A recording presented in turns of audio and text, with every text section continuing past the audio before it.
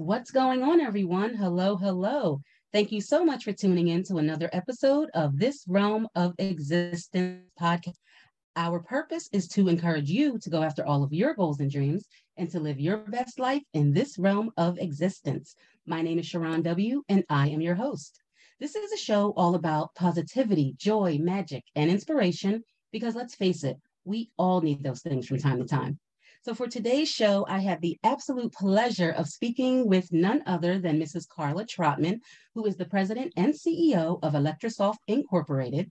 Now, Electro Soft has an operating history spanning over 35 years and is one of the largest independent contract manufacturers for circuit boards and wire harnesses in the Philadelphia tri-state area. Now, Karla is also my sorority sister, and I have known this beautiful young woman for almost 20 years now. Wow, I can't believe it's been that long. So, Karla, welcome to the show, and thank you so much for being here. How are you? I'm great. I can't believe it's been 20 years, I especially know. because we're only 30. I know, right? Yeah. Mhm. We met since when we were 10, okay? Yes. That's our story and we're sticking to it. So, Karla, you again, just thank you for being here. I know you are one busy woman. You're running a company. You're a wife, a mother to two handsome young boys, and of course, I cannot forget about your fur baby Snickers. hmm So, again, yes, thank you so much for joining me. Now, I wanted to have a conversation with you today, really about leadership in corporate America, specifically the lack of diversity that we often see at the top of many of these organizations. Even in 2022. Go figure. hmm And additionally, I wanted to speak briefly with you later on how on Black women in particular showing up as our authentic selves in corporate America, because unfortunately, many of us feel that we can't always do that. But before we get into all of that, I understand that Electrosoft Incorporated was started by your parents back in the 1980s. So, can you tell us a little more about that and really what your parents' vision was for starting the company? So they didn't have a vision. That's the funny thing. Oh, My father has many degrees in logistics, mathematics, electrical engineering, and a master's degree in computer science.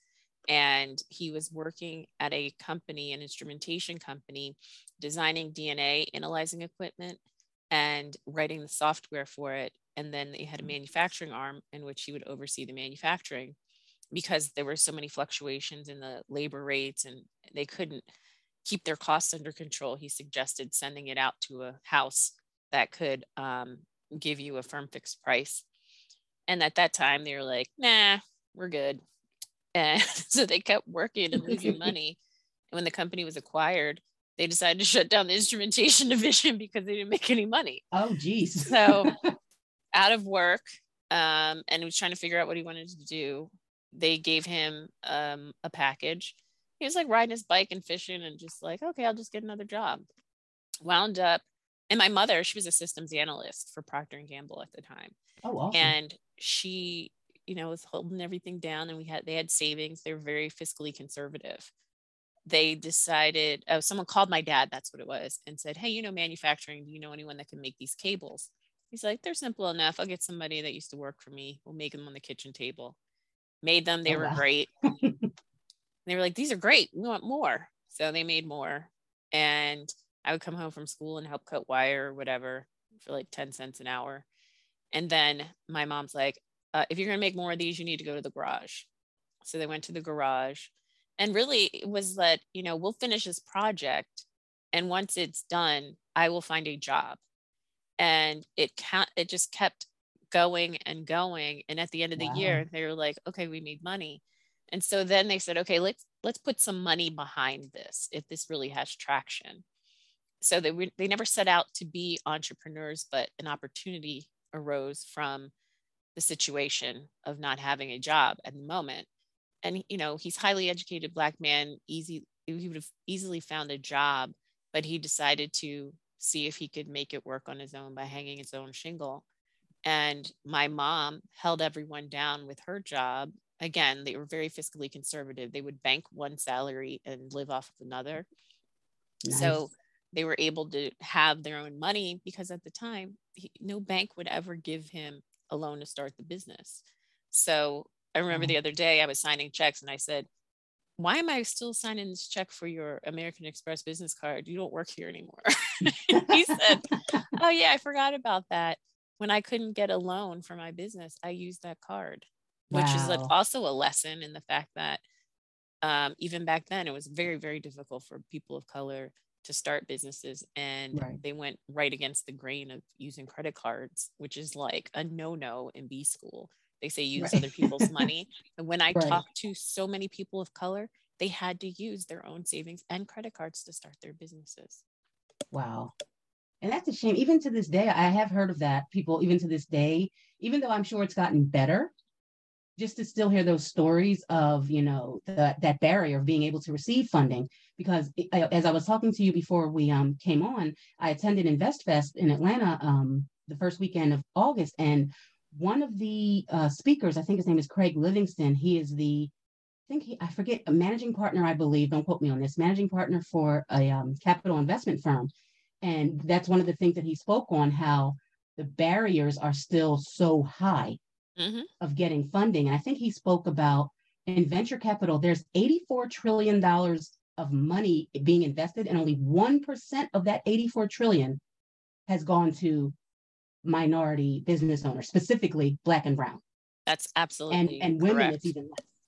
Yeah. I thought that was wow. So, but that's awesome. So your dad kind of became, I guess, the accidental entrepreneur, and look where it's gotten. Look where Yeah. it's gone. That's awesome.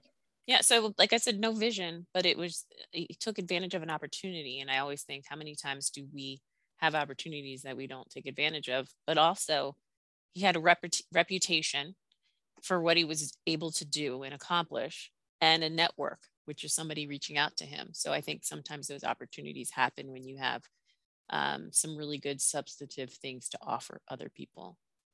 Right, right. So he was ready when the opportunity came, Right. when it presented himself. Exactly. Because they're like, when you're ready, you don't have to get ready. That's right.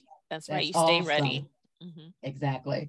Now, I understand, and you spoke on it a few moments ago, that you've really been involved in the company in some way, shape, or fashion since you were a child, before working your way up to, of course, now being president and CEO, following your father's retirement. So, can you explain a little about what that process was like to climb that ladder of success? Because I'm sure you've heard this before, where people think, oh, well, it's a family business started by your father. Of course, she was going to be CEO, but it's beyond that. I mean, you've worked hard, and your background shows that, your degrees and the work that you've put in. So just explain, like, what was that process like of starting as a child, being involved in the company, to now owning the company? Well, I never wanted to work for the company. I didn't want to have anything to do with it Oh, because wow. I'm not in electronics and engineering, but I was always around it. I witnessed the climb. I thought in my mind, manufacturing is dirty, and I want to work in a clean job and wear nice clothes. Um, but so I went to school for logistics, business logistics, and worked in supply chain management for major companies for a number of years. And I started, and like, throughout that time period of going to college and when I was in high school and even through college, worked with the family business. And so I had a lot of latitude to try out a lot of different things in the business. And that gave me a unique set of skills. I was able to do everything in the company, like learn how to solder, learn about resistor values, learn how to ran the wave soldering machine. And, Right. and I was like, I don't want to do this for the rest of my life. And that's why I went in a different direction. But as I was working in corporate and I had that job, nice, clean office and all of that, I started an online business because I had a very difficult pregnancy. And I used my logistics background to identify products that women were using around the world to help them. And I Oh, had two nice. difficult pregnancies and postpartum. Um, and so because of that, I became a go-to person, because this was like before Facebook was huge. This was more like chat rooms and discussion boards Right. of pregnant women lamenting about how difficult pregnancy was. And so then I was kind of like the go-to person, like, oh, you should ask Karla what you should use, because I had all of this experience. So while I was on maternity leave, I started an online business for women who were pregnant and uncomfortable and having a tough postpartum. And I did all the research while on maternity leave and Oh, launched wow. it when I returned to work. and used a lot of my suppliers were other mompreneurs that didn't have distribution channels. And I would take the orders and get paid, and then I would pay them and they'd ship the products to the women. And I was still working full time and the business grew. And I was using all online marketing, or every once in a while I'd be on TV or in a magazine or in a book. Right. I did the Golden Globes gifting suite in LA. I did a lot of different things. Yeah, it was great. And I had a global clientele and celebrity clientele and all of that. And I realized that the way business was moving was changing, because I talked to my dad, and he would say the salesman wasn't really doing the numbers that he used to do. And that's because he would go into a vestibule and they said, okay, now you need to pick up the phone and call who you're here to see. And so at that point I realized, well, that's because marketing is shifting to inbound marketing. People want to stalk you from afar, and your website is trash. And so what we need to do, that's anything. Like if somebody says, oh, you should go to this restaurant, the first thing you do is you pull out your phone. You look it up, see what their website looks like, see what people have said, look at their menu, you stalk them. Same thing in business. And so I had to teach them how to shift and of course they didn't believe me, because, my dad had been in business for a long period of time up until then. He was like, we can try it out. And it actually worked. We getting more people through inbound marketing than going door to door with our sales guy and following leads. And at that point I said, I want to leave corporate because I want to be able to read to my kids' class, and I want to have more flexibility. I don't want to travel anymore. And I would just run the marketing and do some logistics stuff as far as supply chain was concerned. So my ladder of success was really, I had to explore outside of the company and gain a particular set of skills that I could then bring to the company. And that was of value to help it progress. Other friends of mine who work for their family businesses are a little bit stuck, and they have to wait until their family bestows upon them the opportunity to lead. Whereas I had the skill set that I could then implement and experience that was unique outside of the business that we were able to use to grow the business. Because, when you think about it, no one wants to partner with somebody else who has nothing to offer. Like if somebody comes up to you and says, hey, I'm not an attorney, but we should have a law practice together. And you're like, what do I get out of this? Right. And so for this, I was able to almost be a partner with my father and show him that there's other things you can do to grow this company. And so I took hold of those things and mastered them. And then I took on other things and made those things better. And my father, he's not like, these other dads you hear about, like they just hand you the keys. I think he's worse. Like he's harder on his family than he is on other people, that you really work for it. And when he said to me, I want to retire in 3 years and you can take over, that was actually an 11-year process, because he was not willing to give up. He wanted to still be a part of it. This was his baby. He had grown from the kitchen table, and he and I just see things very differently, and he wasn't willing to let it go. But instead of waiting for the presidency or the ownership to be bestowed upon me, I started acting as CEO as opposed to waiting for a CEO position to come to me.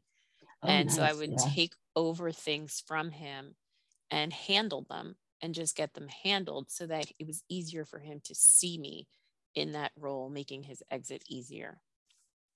Oh, wow. That is awesome. Okay. So rather than it just being given, you really just proved yourself to show him that you're ready.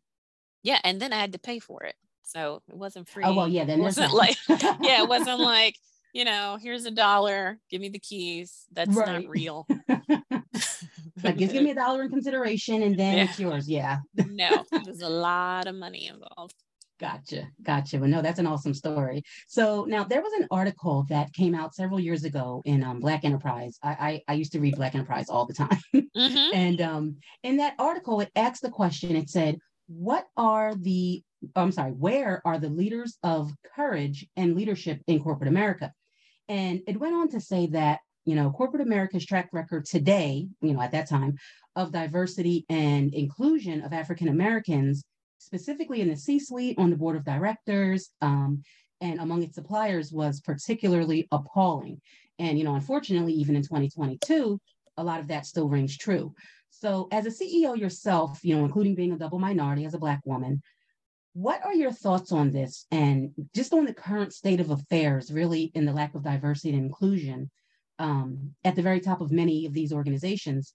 Because unfortunately, again, it just seems that nothing much has changed, even in 2022.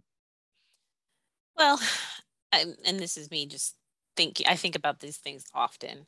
Like, what did I miss in here? What are we missing? And it comes down to, in my opinion, that companies do what's comfortable and what they know. And so, yes, Right. they want to increase shareholder value, but not for the sake of their overall comfort, in spite of what the data says, proving that diversity increases net profit and revenue. And most of the things that are used to keep that comfort level is like policies, procedures, I think performance that they look at if you perform within this specific scope that they've outlined.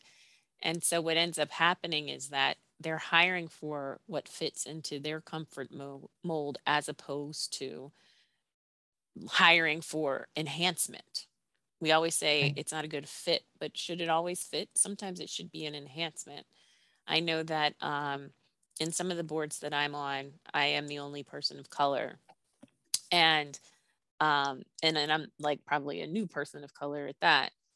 And I do feel very welcomed. And sometimes, and that's the inclusion part of it, that my voice is Right. heard. But I think that if I had not put myself in various situations and various networks, I don't know that that opportunity would have come to me. Um, I think I'll give you an example because I'm going in weird places. So I have a CEO coach. Okay.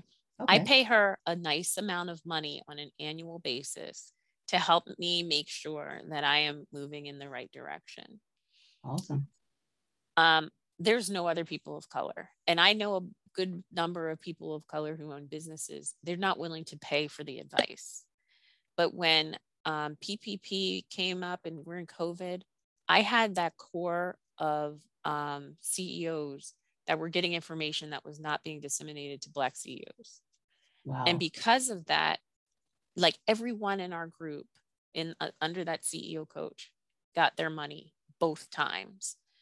I didn't miss one piece of information because we shared everything that we had. And of course, I shared with my Black CEOs that I knew, but I would not Right. have had that information had I not been a part of that particular network. The power of Um, networking. it's the power of networking. And because there were no other people of color there, and I know in their businesses, a lot of them, there are no people of color in on their C-suite, on their management team, on their advisory board. And I can tell, and I know because I visited their companies, that when it comes to seeking business advice, when I'm the only person of color that they hear it from. And so now we've built a level of trust. And so Right. now if somebody says I'm looking for someone of color, my name always comes up within that circle. And I think oftentimes because we're not privy to a lot of circles, because we're, as far as paying for advice, for example, or putting forth the effort to get the training, to get the development. I was invited to a very, uh, it was like it's a conference that everyone does not get an opportunity to go to. The ticket is very expensive. Okay. I can only imagine. Now everyone can't go, but there's a waiting list for this. And Oh, it's not wow. a very diverse conference. So I have friends who we went one year through a program. And so this year we had to pay the expense, and it was still a little discounted, but it's still expensive. And they're questioning if they should go. And I'm like, you're questioning if you should be in a room full of like hundreds of CEOs of Wow. businesses who are very powerful, private equity, venture capital, people you can connect with for 4 days. That's really a question. Like, Yes, like no, no question. honestly. And so I think I'm not blaming this situation on us, but I can say that a lot of the opportunities that I've had is because I put myself in these expensive and uncomfortable situations. And sometimes we don't do it out of comfort. Sometimes we don't do it because we don't know. And Right. sometimes we don't do it because, well, I don't know. I don't know what the barrier could be. Cost. We don't have the same amount of money to play with. That's for sure. But Gotcha. I also think I put a majority of it on these companies for not even thinking to extend themselves to us. And the thing is, a lot of these companies have diversity and inclusion sectors, within their business. And I often question, I'm like, is it that you're not aware? But then I don't think it's that they're not aware. You have these people in place to quote unquote increase diversity, increase inclusion, but I'm not seeing it actually being done.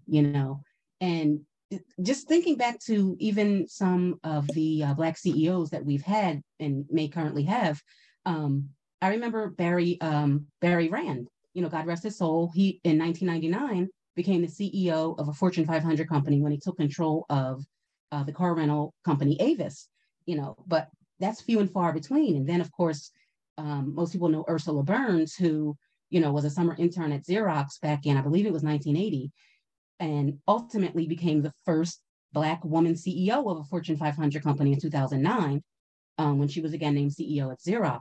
But with these companies, I don't know if it's that they don't want to change or what, if they want to remain at the status quo, but what do you think can be done really to ensure that more people of color, specifically Black women or just Black people in general, rise to that top position or even to the executive level?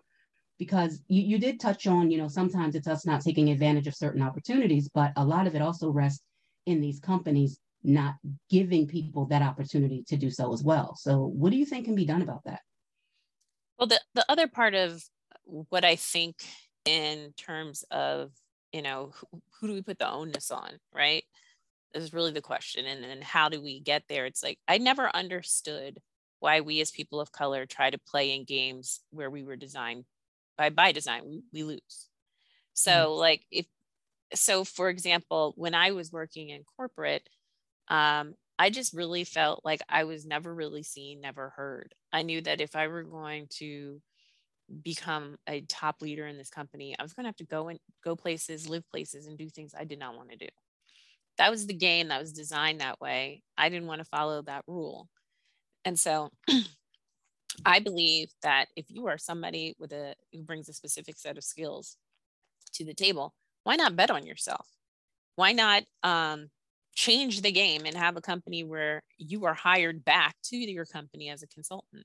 There's so many people of color that are currently in corporate America, and they put a lot on that person's back in order to win, whether Right. they're great in finance, whether they're great in marketing, whatever it is. But they will not ever promote them to the C-suite. And so it would take a lot, an act of God, to get them there. But if that person were to leave, they still will try to just throw more money at them as opposed to giving them the position or the rank or the title. And that's problematic. At that point, I would think that, why do we romanticize the C-suite? We're programmed to think of it as the pinnacle Right. of your career. And I know that when I went to college, that was the thing in business school. They're always talking about getting into a particular company. Like that is the thing you want to do. But they never push entrepreneurship and the value of self. And Right. when you think about it, even if you do get up there on an executive level, can you leave that job to your kids? And the That's answer is true. no. So I've been a You're fan right. for a long time of creating legacy through entrepreneurship. Um, I think that, again, to play a game that you're by design you lose, versus starting your own business and betting on yourself where you can get annualized returns and then turn that company into a legacy for your family. I mean, look at this company that I'm in.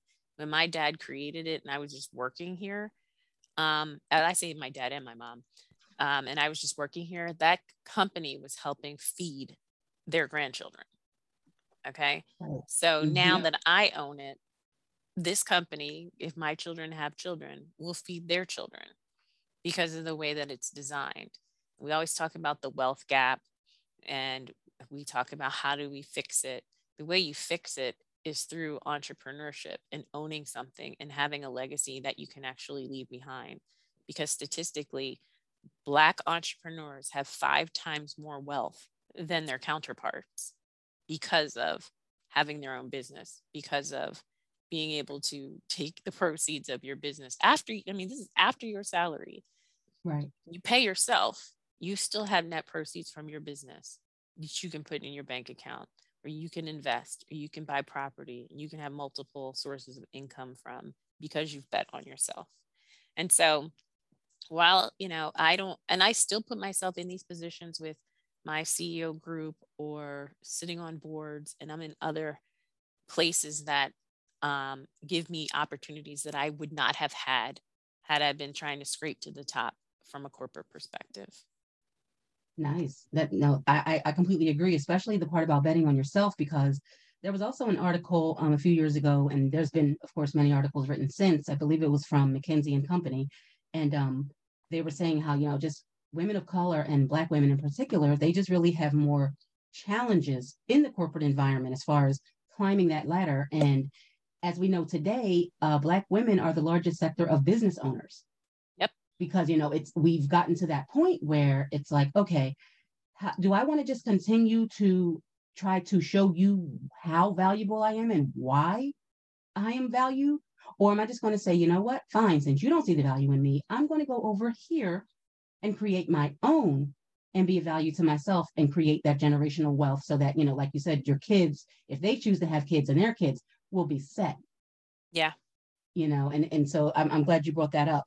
Now, recently, JP Morgan, the nation's largest bank, as we know, they announced a 5-year pledge that expands. They have this Advancing Black Pathways initiative that they launched in, I believe it was 2019. And this initiative, they want to book economic success and empowerment in the Black community. So, when I first saw that, I'm like, okay, that's nice, great.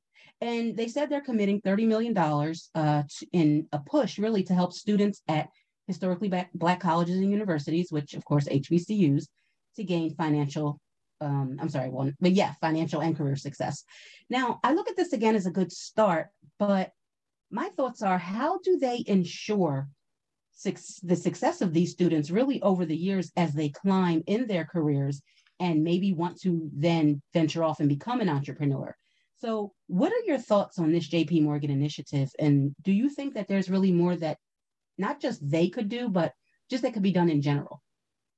I find the JP Morgan initiative to be fine. I mean, it kind of goes along with everyone else's initiative. But for them, I'm sure there are employees in their current ranks that could move to the C-suite today if given the same network support, mentorship, advocacy as their counterparts. So why do you need to go outside of the company to ensure this pipeline, which you probably already have secured on the inside? And I think Right. the problem is that these companies are saying or not saying is that we as Black people, we lack a critical ingredient that keeps us from excelling, which can only be taught by them. And you think about, like, statistically, Black women are the most educated demographic. Yes, so how absolutely. is it that we need these programs? And it's not just for students. And maybe they are trying to secure a pipeline. And, maybe there are people of color on the inside fighting for this. And I don't want to diminish that at all. What I really want to diminish, I guess I don't want to diminish, but I really want to say and highlight is they need to look from within and see who they can promote from within. And if they are saying they want to secure the pipeline for a more diverse financial, for the industry to be more diverse, and they're going to put money in and invest in that, then say that. But, I don't know how they're going to close racial and financial gaps and guarantee career success if they don't have the inclusion part down once they get there. I don't know how they're going to measure it. I don't know if other banks are willing to have that same supportive nature once they get there. And I really don't know why they think they need to contribute to the educational process of them before they get there, because we are just far more educated than we're being given credit for. Yeah, exactly. No, you're absolutely right. And I mean, like I said, when I read this initially, I thought, surface level, oh, that it's a good idea. But then when I thought about it, I'm like, well, how exactly are you going to measure this? How exactly are you going to, I guess, ensure, even though I guess maybe the word ensure is the wrong word because you can't really ensure anything, but just how are you going to help them really climb to that level? And again, are you doing that within your own company? I mean, this is a huge corporation. They have many, many people working for them. And I would be curious to know, like, how are you pushing diversity and inclusion at the top levels within your own organization, within their organization. So I am glad that you brought that up. And especially the part about Black women. I mean, we are the most highly educated sector in the country. Mm-hmm. And speaking of Black women, let's shift over a little bit to Black women showing up as ourselves. Now, while we are highly educated, we're, again, the most educated sector in the country. A lot of times we still feel that in these companies, we can't show up as ourselves, our true authentic selves. And that if we do, as educated as we are, as intelligent as we are, we may be looked at as unprofessional or lacking something. And I'm specifically talking about how we show up, physically. So I had a conversation with a friend of mine about Black women in particular having these expectations where we can't show up how we want, as far as, many of us, we wear braids or we wear our hair natural or a weave, a wig, whatever we choose to do. And it reminded me of a story back in college when I studied communications and I attended a women in media event.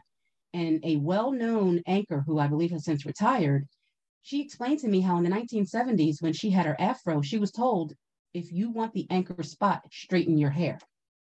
Mm-hmm. And so she did, but she said how she wishes that she would have had the courage, I guess, back then to say, no, this is who I am, and just be her authentic self. So I wanted to ask you, as a Black woman yourself, how do you show up every day authentically? And how do you allow other minority women that are within your business to show up authentically as themselves as well? Well, I guess I've always just told people, well, I not even told them, I've always led by example of, I'm just going to do me and you do you. I have a very diverse, people of color tend to hire people of color. We tend to have the most diverse workforces. Because we know what it's like to not be hired. Exactly. So it's kind of, for me to answer the question, like, everyone can show up however they want, as far as I'm concerned. I had this one guy come in and he had this like tattoo going up his neck and he's Southeast Asian. And I was like, did that hurt?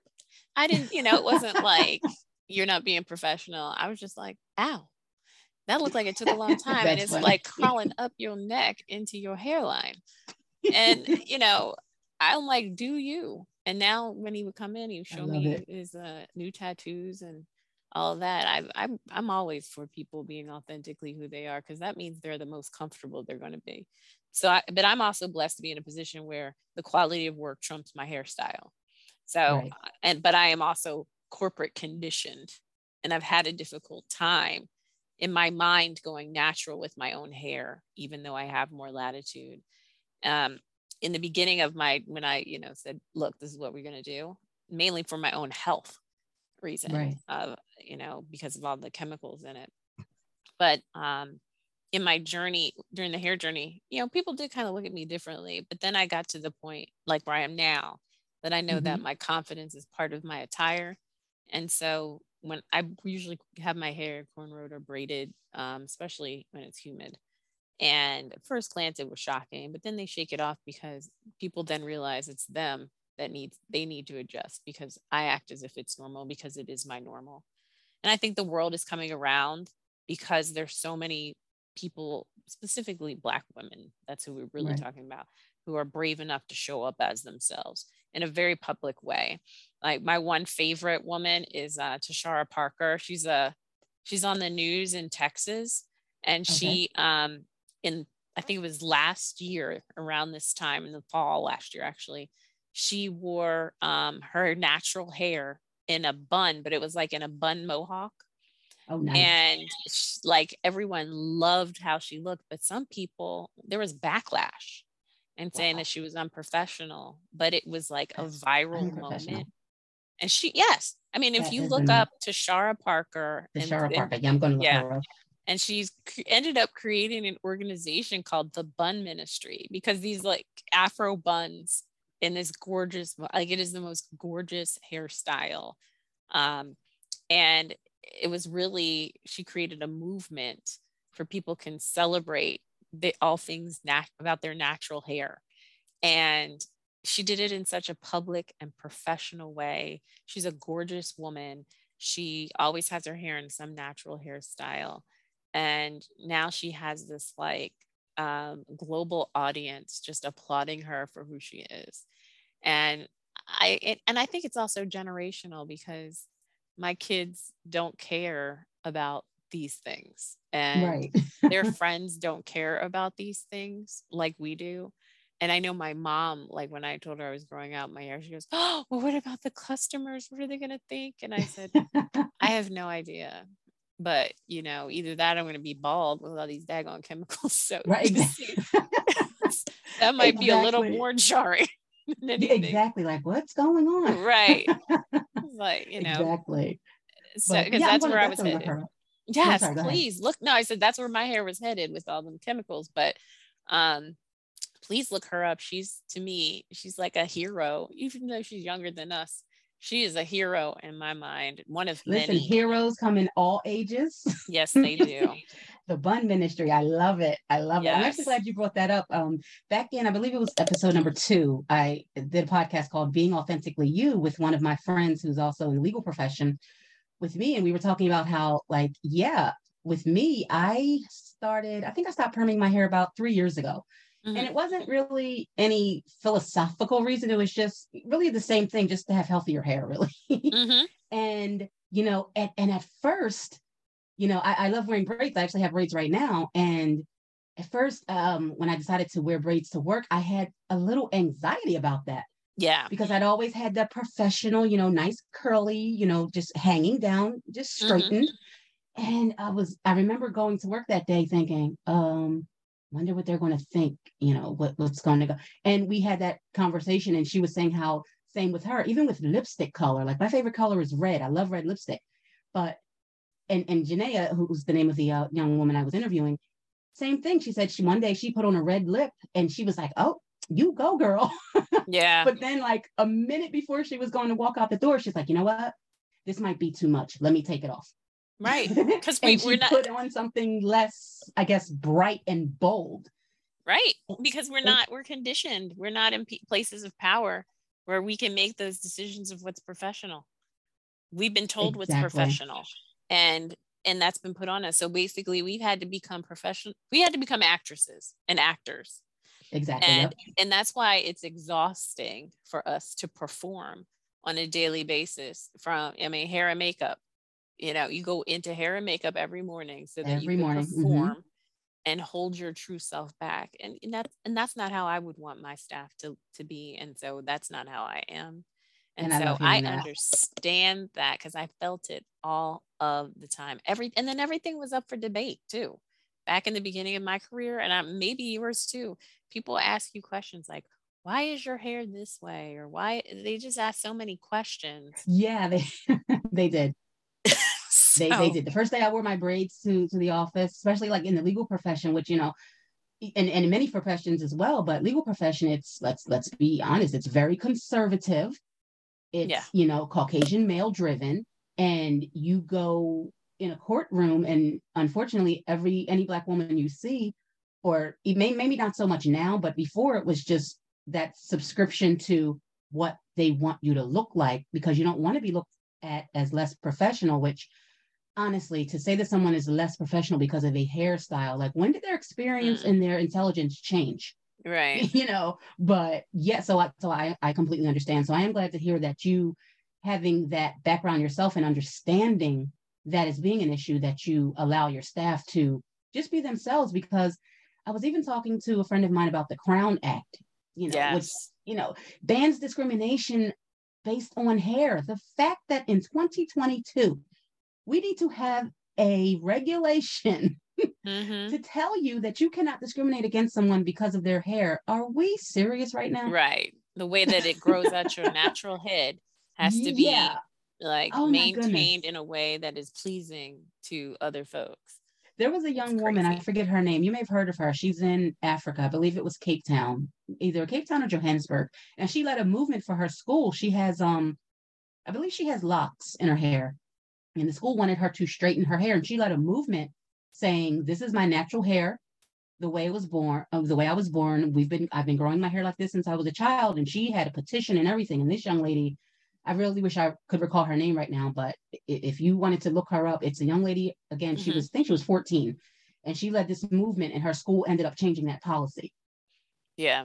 because then her friends joined in. They got people to sign, and I'm like, are you kidding me? Yeah. Because having locks or braids is going to really keep you from learning. Yeah, got it. Right. Or But it's distracting, or it's this, or yeah, it's that, it or it's, distracts other people. You can't wear your hair like that. It's yeah. exhausting at times, but It is. It is. it really is. But oh my goodness, Karla, this has been an amazing conversation.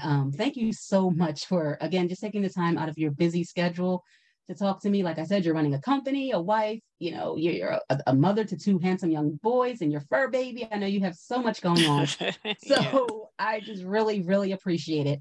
And again, guys, be sure to visit Karla's company website. Again, it's Electro Soft Incorporated, and her website is www.electrosoftinc.com. And a link to her company website will be posted on my website under the podcast tab. And again, Karla, this has been an amazing conversation. So thank you for your transparency and just joining me today, because I think that this will really help so many people, especially women of color and, just minorities in general, to maybe start to show up as their Mm-hmm. authentic selves and just start to look at other avenues where it's like, okay, if my company is not allowing me to do this or not seeing the value that I bring and allowing me at their table, maybe I'll just start my own table and, like you said, bet on myself. Amen. Right. Mm-hmm. So, again, just thank you so much for joining me. I appreciate it. Did you have any closing words? Well, I just hope that people can find their own way to fortify, repair, connect with self, to know who you are, know what you want in this life, and what you are willing to put up with, and be flexible in your journey and kind to yourself. You know what? You just preached to me, especially when you said be flexible in your journey. That is me. So I appreciate that gem that you just dropped, because I'm one of those people where it's like, I have my journey. I want to go Yeah. this way, but then life shows you, well, you know what? You need to be flexible because it's not always how you want it to be. Yeah. And So that's thank you okay. for that. That's Exactly. okay. I'm learning. I'm learning. Be kind to yourself. Yeah. Sometimes I have to remind myself, listen, girl, you are enough. You You're are. fine. That Mm-hmm. positive self-talk, my affirmations. But yeah, so thank you for that. So, Sure. all right, guys. Well, thank you so much for tuning in to another episode of This Realm of Existence podcast. And until next time, remember, you are a magical being and you really can achieve whatever you set out to achieve. So I need you to go live your best life in this realm of existence. And I wish you peace, love, joy, and prosperity. Bye, guys.